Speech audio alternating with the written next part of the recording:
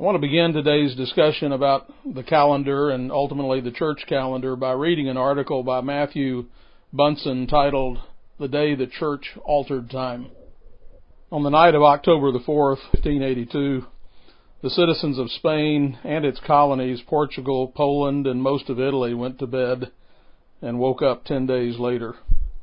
The peculiar event was not some medieval miracle, but was, in fact, an effort by the church to bring about a badly needed change to time.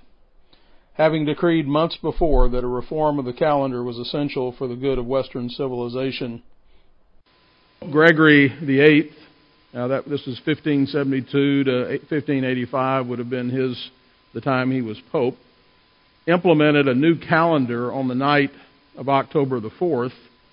The next day, part of the massive fix of the Julian calendar was not counted as October the 5th, but rather as October the 15th, 1582. The calendar reform proved one of the most important and impressive accomplishments for Europe, for the progress of Europe during the whole Renaissance. The problem has always been the fact that a year cannot contain neatly organized days or months. Put simply, the interval between successive vernal equinoxes is 365.2424 days. It is approximately 11 minutes less than 365 1/4 days. At the same time, the synodic period of the moon, that is, the time between each full moon or new moon, is around 29.5 days, so that 12 months add up to only about 354 days. A calendar that incorporates both the movements of the sun and the moon thus becomes quite a challenge, and people of many civilizations have certainly given it their best shot. The most influential, not to mention widely adopted, effort to solve the dilemma was the Julian calendar, introduced by Julius Caesar in 45 BC to replace the long-standing Roman calendar that had grown hopelessly inaccurate by the use of the lunar year and month. His idea, with the help from Xenogenes, an Alexandrian astronomer, was to create a solar calendar with months of fixed lengths. Rather than try to introduce a gentle change, Caesar instituted what became called the Year of Confusion by adding 90 days to the year to realign the months of the Roman calendar with the seasons. We think daylight savings time is hard. The first Julian year commenced with January 1, 46 BC, and the 708th year from the foundation of the city. The result was that the average length of the Julian calendar was now 365 1/4 days. To account as best it could for the subtle but important deviation in the passage of time, every fourth year included an intercalary day, that is, a day that was inserted to maintain synchrony between the calendar year and the tropical year. Caesar organized the 1st, 3rd, 5th, 7th, 9th, and 11th months, that is, January, March, May, July, September, and November, to have 31 days, and the other months 30, excepting February, which in common years should have only 29 days. But every fourth year, 30 days. To keep himself even with his illustrious predecessor, Emperor Augustus added an extra day to August to have as many days, so it would have as many days as July, which had been named after the first Caesar. So a day was taken from February and given to August.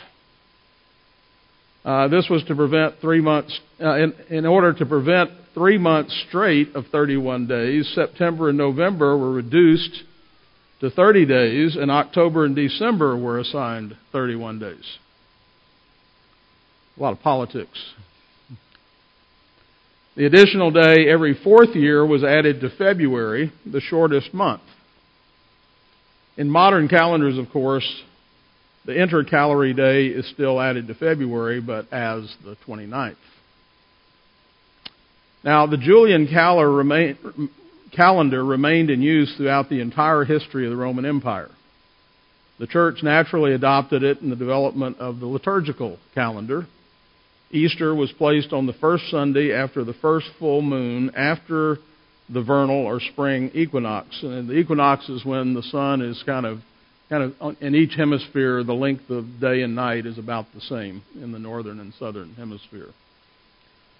Obviously, then, the calculation of the equinox assumed considerable and understandable importance. If the equinox was wrong, then Easter was celebrated on the wrong day, and the placement of most of the other observances, such as the starts of Lent and Pentecost, would also be in error. As the Julian calendar was far from perfect, errors did indeed begin to creep into the keeping of time. Because of the inherent imprecision of the calendar, the calculated year was too long by 11 minutes and 14 seconds. The problem grew only worse with each passing year as the equinox slipped backwards one full day on the calendar every 130 years. For example, at the time of its introduction, the Julian calendar placed the equinox on March 25th. By the time of the Council of Nicaea in 325, the equinox had fallen back to March 21st, and by 1500, the equinox had shifted by 10 days. The 10 days were of increasing importance also to navigation and to agriculture,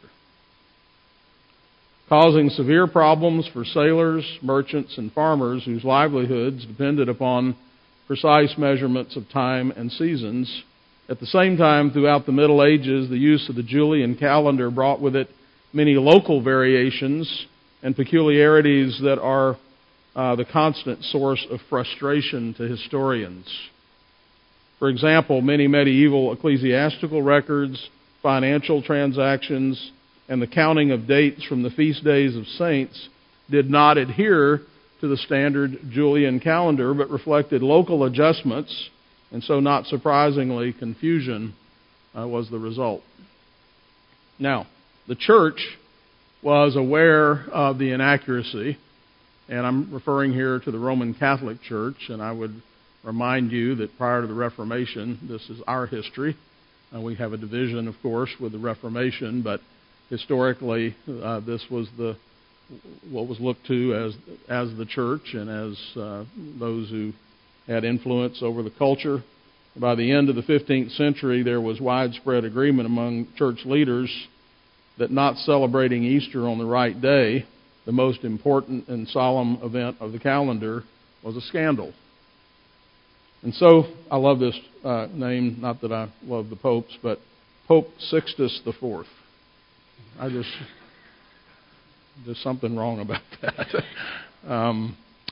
He's 1471 to 1484, made the first effort to reform the calendar, hiring the astronomer Johann Mueller, who unfortunately was murdered soon after that. As the work of other astronomers could not gain universal acceptance owing to the problems of competing national interest and varying opinions, imagine that, the church remained the best chance of promulgating a definitive solution to the growing crisis. So Pope St. Pius V introduced a new breviary and missal. Those are prayer books and devotional books. In 1570, in keeping with the mandate of the Council of Trent, and both of the new texts included adjustments to the lunar tables and the leap year system. The problem of Easter, however, remained, as did the basic difficulties with the Julian calendar. In 1563, the Council of Trent had approved a plan in principle to restore the date of venal equinox to that of 325 and to install the needed changes to the calendar to make the calculation of Easter more accurate. Italian astronomer and doctor Luigi Lilius proposed a solution in his ambitious work titled Compendium of the New Plan for the Restoration of the Calendar. He suggested a slow 10-day correction to amend the temporal drift since Nicaea and a more careful application of the leap day.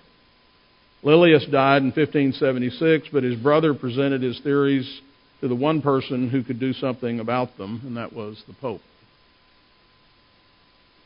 So Cardinal, I'm sure I'm going to mangle this name. I looked it up, but Ugo Buoncompagni had been elected Pope Gregory VIII on May 13, 1572, as successor to Pope Pius, and he was determined to fix things once and for all. Happily receiving the manuscript, the Pope appointed a commission to investigate solutions. He placed at its head a Jesuit mathematician and astronomer named Christoph Clavius. The basic ideas of Lilius were adopted, but Clavius preferred that any correction should take place in one sweeping move rather than a gradual implementation. The commissioner's recommendations were then presented to the Pope and were promulgated by the pontiff in the papal bull or publication that was signed February 24, 1582. Like Julius Caesar before him, the Pope agreed that small adjustments were no longer viable. Instead, he decreed that Clavius's approach should be followed. 10 days would be removed from the calendar, so October 4th was followed by October 15th, with one act, the venal equinox of 1583, and those that followed would occur around March the 20th, a date much closer to that of the Council of Nicaea. To overcome the challenge of losing, this is some interesting thinking through this. In order to overcome the challenge of losing one day every 130 years, remember about 11 minutes and 14 seconds, that adds up. The new calendar omitted 3 leap years every 400 years, so that century years were leap years only when divisible by 400. Using this method, 1600 and 2000 were leap years, but 1700, 1800, and 1900 were not.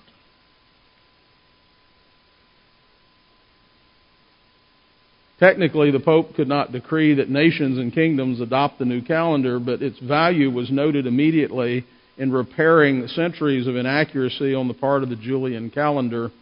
The new calendar was first inaugurated in Spain, Portugal, Spanish colonies in the New World, the Polish-Lithuanian Commonwealth, and most of Italy.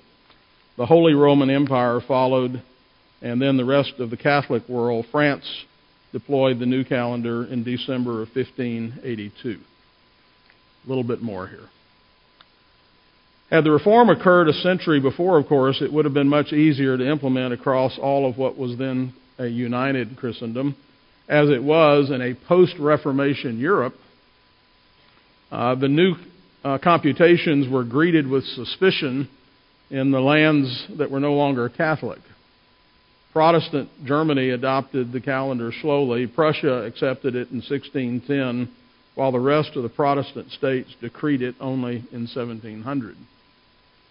The English, especially during the reign of Queen Elizabeth I, 1558 to 1603, rejected any thought of adopting a calendar created under the name of a pope and remained long suspicious that this was some Catholic plot.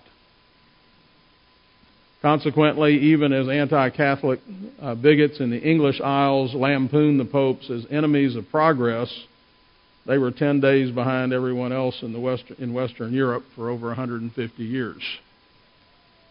And after the leap year of 1700, they were 11 days behind.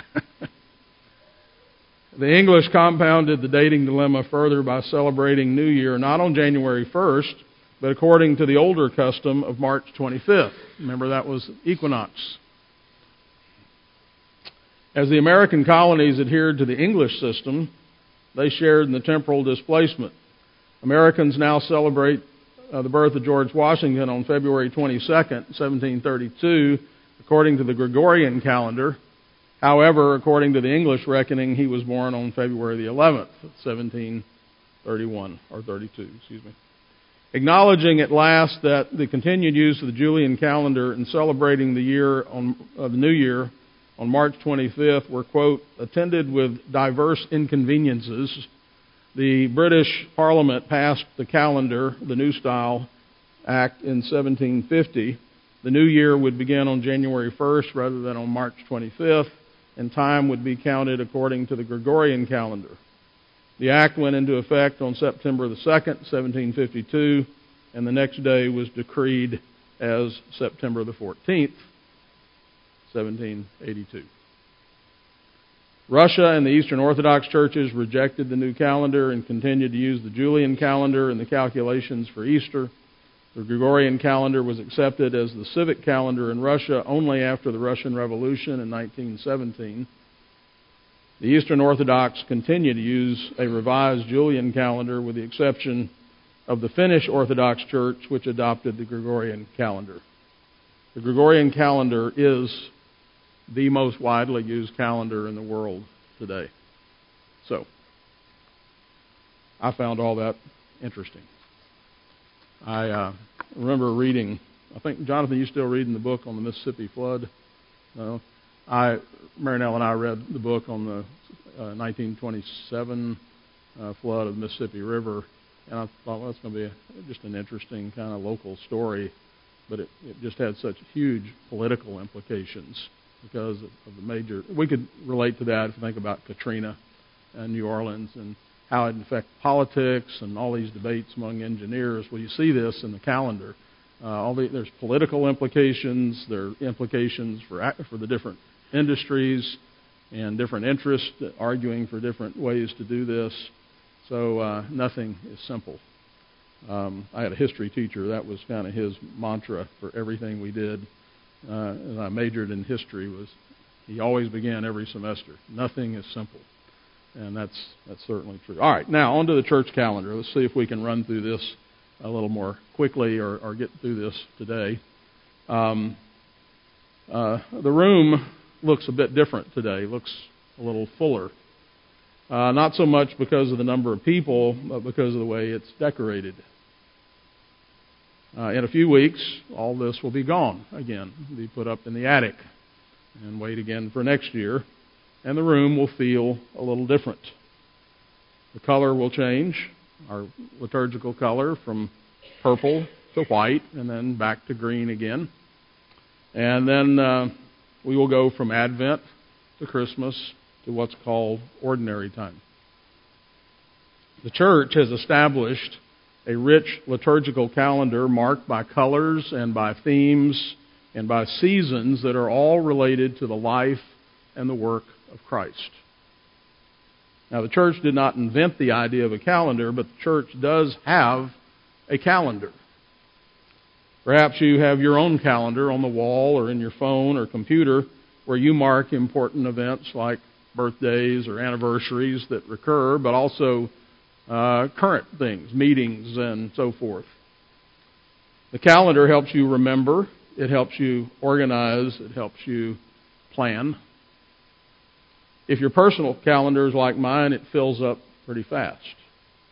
Many of the events are one-time occasions. The church calendar is cyclical and repetitive, and it is so for a good reason. Now, I want to say up front, I think you all know this, the calendar is not inspired, but certainly God has told us to do everything decently and in order. Wristwatches and clocks are not inspired either, but we use them because they're really handy and they're helpful. And that's a way of bringing order to life. The church calendar not only marks time and events, it's also designed to teach. It's also designed to inculcate the story of the gospel into our lives. Each annual repetition should take us deeper and deeper into the life of Christ. Like the first creation, God brings order out of chaos. He made the world, for example, to have seasons and rhythms that is, as we march through time. The church calendar helps us make some sense out of our journey as Christians. The changing seasons of the year also provide us with recurring opportunities to celebrate, to give thanks, to reflect, to remember, to look forward. The Christian church, following earlier Jewish tradition, has long used the seasons of the year as an opportunity for festivals, for holidays, for sacred times that are set apart for the worship of God. While the Jewish celebration revolves around the Exodus from Egypt, the Christian church year focuses on the life and the ministry of Christ. The sequence of festivals from Christmas to Easter become an annual spiritual journey, if you will, for worshipers. The rest of the church year provides an opportunity for us to reflect upon the meaning of the coming of Jesus, upon His commission to His people, and His commission of His people to be a light to the world. Many churches in the Protestant tradition don't celebrate in any deliberate or sustained way the various seasons of the church year beyond perhaps Christmas and Easter. However, the observance of the seasons of the church year has a long history in the life of the Christian faith. In the Old Testament, the concept of sacred time became a vehicle for teaching the faith. As the congregation moves through the church calendar, they are presented in an organized way with an opportunity to talk about and reflect upon our faith. And so it's important also for children, as they become aware of the context of the covenant community, that there is a celebration of those things that are important in the faith. And again, the idea of repetition inculcates these things into us. They become traditions, and obviously we don't want just the traditions of men apart from Scripture. That's condemned if all we're doing is tradition. But traditions that are rooted in Scripture, traditions that are rooted in the teaching of the Bible, are good things. We just call those good habits. Here we are again, doing the same thing again. We come to the Lord's table every week as a habit. The whole liturgy of the worship service is a habit. It's to inculcate it in us and fix it as a pattern of our thinking and of our living. Now, most of the church calendar is spent in what is called ordinary time, usually marked by the color green. We just finished last Sunday. Today the color has been changed to purple as we begin a new church year and we begin the Advent season. But we should not simply think of this ordinary time in the common sense of that word, in the ordinary sense of the word ordinary.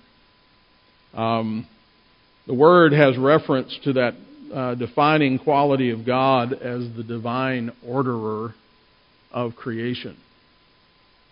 It means that the time is ordered rather than chaotic. By identifying periods of the year through a calendar, the church has been an instrument in marking the work of God like a watch marks time. Watches don't create time. In that sense, they don't tell time. They reflect time. They're a way of us measuring and marking something else that is happening. And so, by identifying these, ordinary time does not mean ho-hum time, but rather it is a time to reflect on how God intervenes in the world and brings His divine presence into the chaos. It is a time for us to break from all the preparation and celebration of other feasts. Aren't you glad? Don't you enjoy the feast and celebrations, but aren't you also glad when everybody goes home? And you kind of finally get rid of all that rich food and you start your diet and you put up all the stuff and it's nice to have a break. And you'll look forward to the next celebration, but celebrating is hard work and we need breaks. And so ordinary time is a time for us to break from the preparation and celebration of the other feast and practice our faith and relationship with God in the calm, if you will, in the routine and ordinary way. In addition to ordinary time, there are 5 other major seasons of the church year that draw our focus toward preparing and then celebrating the two great gifts of God to humanity. The incarnation of our Lord Jesus Christ, and then His death and resurrection, the act that brought about our salvation. Unlike the secular calendar, the liturgical calendar considers both Christmas and Easter to be seasons, not just individual days. The 12 days of Christmas are very real and more than simply the basis for that annoying song. That's just a personal commentary there. Christmas season closes with the Feast of Epiphany. The Feast of Easter is also historically celebrated for 9 days. Thus, the 8 days after Easter should be celebrated with the same vigor as Easter Sunday itself, and also called Eastertide or Easter season in the church, continues through the Feast of Pentecost. We should be familiar with the preparation periods for those feasts, which are Advent and Lent, which precede those two major celebrations of Christmas and Easter. We should be familiar with the preparation periods of Advent and Lent that precede these celebrations of God's action in the world by going round and round, preparing for and then celebrating the great actions of God in the world, and keeping in mind the presence of God that keeps order in the chaos in the in-between times. These seasons really can never be exhausted of their meaning. Here we are again, Advent. We need to think about it in different ways, in new ways, not because the meaning's already there. We're not creating new meaning. We're just discovering new meaning. It's already there. Each cycle should add to our depth of understanding. And so let me just mention these various things that are on the calendar here. Advent, which of course we began today. That season the theme is the anticipating the coming of the Lord. Advent begins on the fourth Sunday before Christmas and ends on the day before Christmas. Thus it begins, it varies from year to year. There's a different number of days between the first Sunday of Advent and Christmas Day. In most churches, the colors are purple or blue, which indicate royalty. We're anticipating the coming of the King. Advent consists then of the 4 Sundays, as we said, preceding Christmas. If December 24th is a Sunday, which it's not this year, it's December 25th is a Sunday. But if what we call Christmas Eve, if December 24th is on a Sunday, then it is the 4th Sunday in Advent until sundown, when the liturgical day begins, and then it's Christmas Eve. Just a little note to yourself there. So, Christmas, of course, the theme is celebrating the nativity or birth of Jesus Christ, the incarnation of God. Christmas season begins at sundown on December 24th and ends at sundown on January the 5th. Those are the 12 days of Christmas. In most churches, the decorations are white to represent the angels who announce the birth of Jesus. December 25th is Christmas Day, of course, commemorates the nativity of Jesus Christ. January 1st commemorates the circumcision of Jesus, where he was given his name. The Christmas season, as we said, I already mentioned that. So, Epiphany, the general topic of Epiphany season is Jesus' manifestation of himself as God. The word epiphany is Greek for manifestation. And so that ends the Christmas season. The arrival of the 3 Magi is traditionally remembered during this time. And that symbolizes the recognition. The shepherds represent Israel, coming to worship Christ, but then when the 3 Magi come, they represent the Gentile world who now are coming and bowing before Christ and acknowledging him to be the King. In most churches, Bible readings and sermons during this time of the year deal with Jesus' identity. beginning with his baptism. Epiphany season begins on the Epiphany, which is January the 6th, and ends on the day before Lent. Mardi Gras. It has grown in popularity since I was a kid. I grew up in Louisiana, and pretty much the celebration of Mardi Gras was limited to South Louisiana, and it wasn't very much Christian about it that I recall. And I'm pretty sure there still isn't. It was pretty much a hedonistic, raucous event. But marketers have gotten a hold of it and expanded it now, so many other places also celebrate Mardi Gras in a less raucous way, usually. But its roots lie in the Christian calendar as the last hurrah, not meant to be in a sinful way, but the idea was that this is before Lent, before Ash Wednesday, and that's why the enormous party ends abruptly at midnight on Tuesday. What is less known about Mardi Gras is its relation to the Christmas season.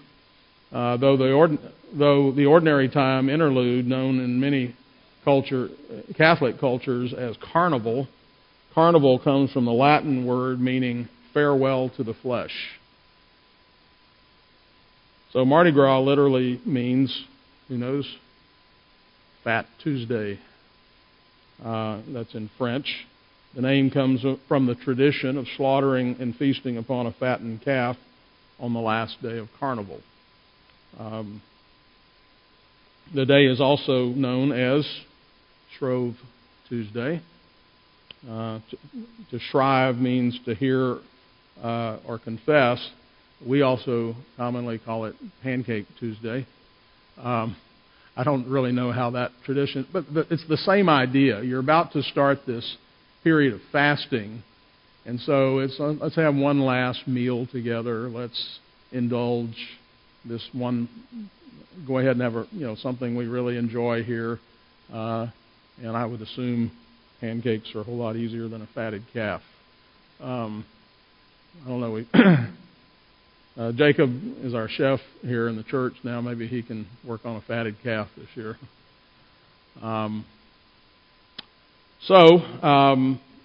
That's why we do that. We celebrate that, and we'll talk about some other things that happen in association with that as well. Lent, the theme is Jesus when he retreats to the wilderness. Remember, all this is compressed time. Obviously, we have the life of Jesus takes place basically over a 3-year time, and we're compressing this on the calendar into a year. So there's not a claim here that these are literally the times and when all these things happen, but they're placed in logical sequence, though. And so the 40 days of Jesus in the wilderness is what is being commemorated in the season of Lent. Lent, again, is the 40-day period before Easter. It begins on Ash Wednesday. We skip Sundays when we count the 40 days because Sundays commemorate the resurrection. Lord's days are always feast days, even during a 40-day fast. So it's a break. Lent begins, Lent is a season of fasting and penitence in preparation for Easter. It literally just means spring. That's what Lent means. It's a Middle English term. It commemorates, again, the 40 days spent in the wilderness. Colors, usually purple or blue again anticipating preparation for the triumphal entry, the coming of the King. Now, a word about Ash Wednesday. It's the 7th Wednesday before Easter Sunday, and it's the first day of the season of Lent. Remember, I'm not going to go into all this. Easter is always on a different day because of the calendar we were talking about and how it's calculated, so it falls on a different day each year. But then that's used to measure these other things. When does Lent start? It begins on the 7th Wednesday before Easter, and it's the first day of the season of Lent. Its name comes from the ancient practice of placing ashes on the worshipers' heads or foreheads as a sign of humility before God. We get the idea in the Old Testament of sackcloth and ashes indicating death, mourning, sorrow, the sacrifice a symbol, again, of mourning and sorrow. It not only prefigures the mourning at the death of Jesus, but also places the worshiper in a position of realizing the consequences of sin. There's debate among Protestants about the appropriateness of the season of Lent. I have advocated for it. I think it's never bad for us to have a time where we say, we need to just think about what Jesus did for us, to think about our sins, to think about just what He rescued us from. The idea here is not morbid introspection. The idea isn't to be beat up, but it is to not forget what He did for us. And really we do that every time we come to the Lord's table. When we're celebrating a death, the body and blood of Jesus, we have to begin with our sin. That's why He died, is to take our sins. And if we're just carefree and casual and don't give that any thought, we're not going to appreciate the joy that comes from being saved from those sins, being rescued. And so think of this Lenten season as somewhat similar to what we do even every Lord's Day at the table, except over a period of 40 days. We're anticipating this extra special celebration of the resurrection we call Easter, or Resurrection Sunday is what I prefer. Every Sunday is a celebration of the resurrection, but again, it's appropriate to have this special focus and remembrance in this cycle. So then we have what's called Holy Week, that is the week leading up to Easter. The Holy Week is the last week of Lent. In most churches, the colors are red, that symbolize the blood and the death of Jesus. And then, of course, we end up removing all decorations on Good Friday, and the color is black to remember the death of Christ. Palm Sunday or Passion Sunday, these are special days during Holy Week. Palm Sunday or Passion Sunday commemorates the triumphal entry into Jerusalem. Maundy Thursday, which again that's the night we usually have the meal that the elders and deacons prepare and serve to the congregation. That's to commemorate the foot washing of Jesus. We, in a kind of a practical decision, thought you might prefer that over foot washing, an act of service. Okay, so but we also commemorate the institution of the Lord's Supper, or what's sometimes called the Last Supper. Remember, Jesus does that just before He goes to the cross, and so that too is part of that Maundy Thursday service. It commemorates foot washing, remembrance of the betrayal of Judas, and institution of the supper. The term Maundy, M-A-U-N-D-Y, comes from the Latin word mandatum, from which we get our English word mandate, from the verb that means to give, to entrust, or to order. And the term is usually translated commandment. From John's account of this Thursday night, according to the fourth gospel, as Jesus and the disciples were eating their meal together, what we call the Last Supper, before Jesus was arrested, and He washes the disciples' feet and has the meal. And as they walked out into the night toward Gethsemane, Jesus taught His disciples a new commandment. A new commandment I give to you, that you love one another even as I have loved you. You also ought to love one another. By this, all men will know that you are my disciples, if you have love for one another. So again, that's part of Maundy Thursday. Good Friday, of course, is a remembrance of the arrest, the trial, the crucifixion, and the death and burial of Jesus Christ. Holy Saturday is the Sabbath on which Jesus rested in the grave. Easter, of course, celebrates the resurrection of the Lord. The season begins Easter Day and ends on Pentecost. In most churches, the color, again, is white, representing, again, angels that announce the resurrection.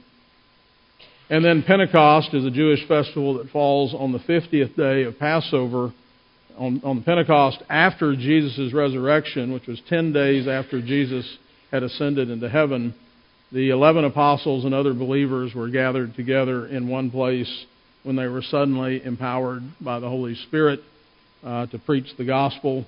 They spoke in tongues so that everyone heard the gospel in their own language. So this is the opening up of the gospel to the whole world. And so Pentecost is celebrated by Christians as the birthday of the church by the power of the Holy Spirit. And then finally, the season after Pentecost, which is basically from Pentecost until last week, or till today, I should say. Yesterday was still the season after Pentecost. It is essentially the part of the year that is left over after everything has been accounted for, and is also sometimes called Kingdom Tide or Dominion Tide, or just ordinary time. This is the time that's focused on the church fulfilling the Great Commission. The season after Pentecost lasts from the day after Pentecost to the day before Advent, and the color is usually green, symbolizing growth in the life of the church. A couple of days that we might remember that are on the calendar. Trinity Sunday is the Sunday after Pentecost that just celebrates the Trinity. All Saints' Day, November 1st, the Christian Memorial Day on which all who have died for their testimony of Jesus are remembered. The word Halloween itself is a contraction of All Hallows Eve, which is the original English language Christian term for All Saints' Eve. Hallow is an old word for saint. And then Reformation Day, October 31st, Protestants celebrate as an annual event. Next year is the 500th anniversary of the Reformation. And that's the day Martin Luther posted his debate topics on the day before All Saints' Day, probably to take advantage of the crowds that would be assembling to celebrate All Saints' Day. So, I'm tired. That was a lot to cover there in terms of the calendar. But hopefully that gives a big overview and helps us remember and understand what we're doing and why we're doing it. Let's pray. Father, thank you for giving us these things that help us exercise dominion over the earth, help us order the things you've given us, helps us understand. We thank you for the church. We thank you for the lessons that the church teaches us. And help us, Lord, to be good students, and to learn and to remember. Bless us now as we go to worship. In Christ's name, amen.